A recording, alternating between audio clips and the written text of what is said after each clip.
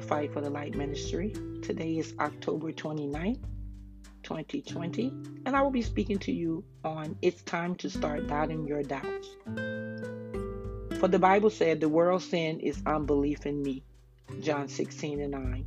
At the root of every sin rests at least a momentary doubt about God. In John 16:9, Jesus says, the world's sin is unbelief in me. When you don't believe Jesus is who he says he is, or he'll do what he says he'll do, that's the root of all sin. Here are some emotions you can look for within yourself that can help you know when you're doubting God. 1. When you become fearful or anxious, it reveals your unbelief in God's promises. The Bible offers more than 7,000 promises. If you claim them, you'll see your fear and anxiety levels go down. It's the world's greatest insurance policy. 2. When you become resentful or bitter, it reveals your doubt in God's wisdom. God is wise and good and loving, but when things don't turn out like you plan or you want, you think he messed up somehow, and you don't believe he can bring good out of bad. 3. When you dwell in guilty feelings, it reveals your unbelief in God's forgiveness. How long should a follower of Jesus feel guilty? About a second. That's how long it takes to confess a sin.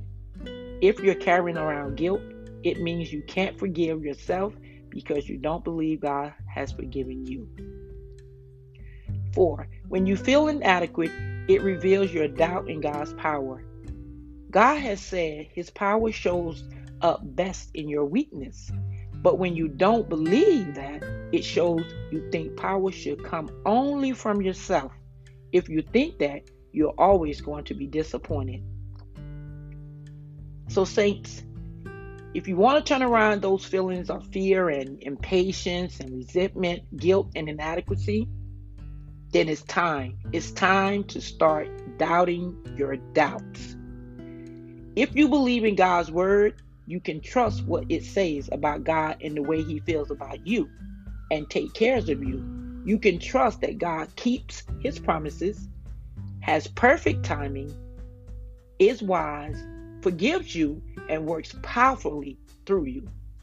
I pray this word reaches you in good health. I pray that you take this word and meditate on these words and share these encouraging words to encourage someone else, to help them be able to identify those emotions that they may be experiencing, and take God's word and let God's word works in you and stand on the promises of God's word, because we know the promises of God's words are yea and amen. Saints, have a blessed and prosperous night. Amen.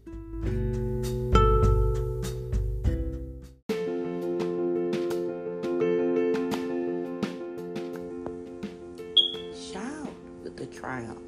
Our God is victorious. He's our champion. There is no one like him. Good morning. This is Takesha, host of Stand Podcast.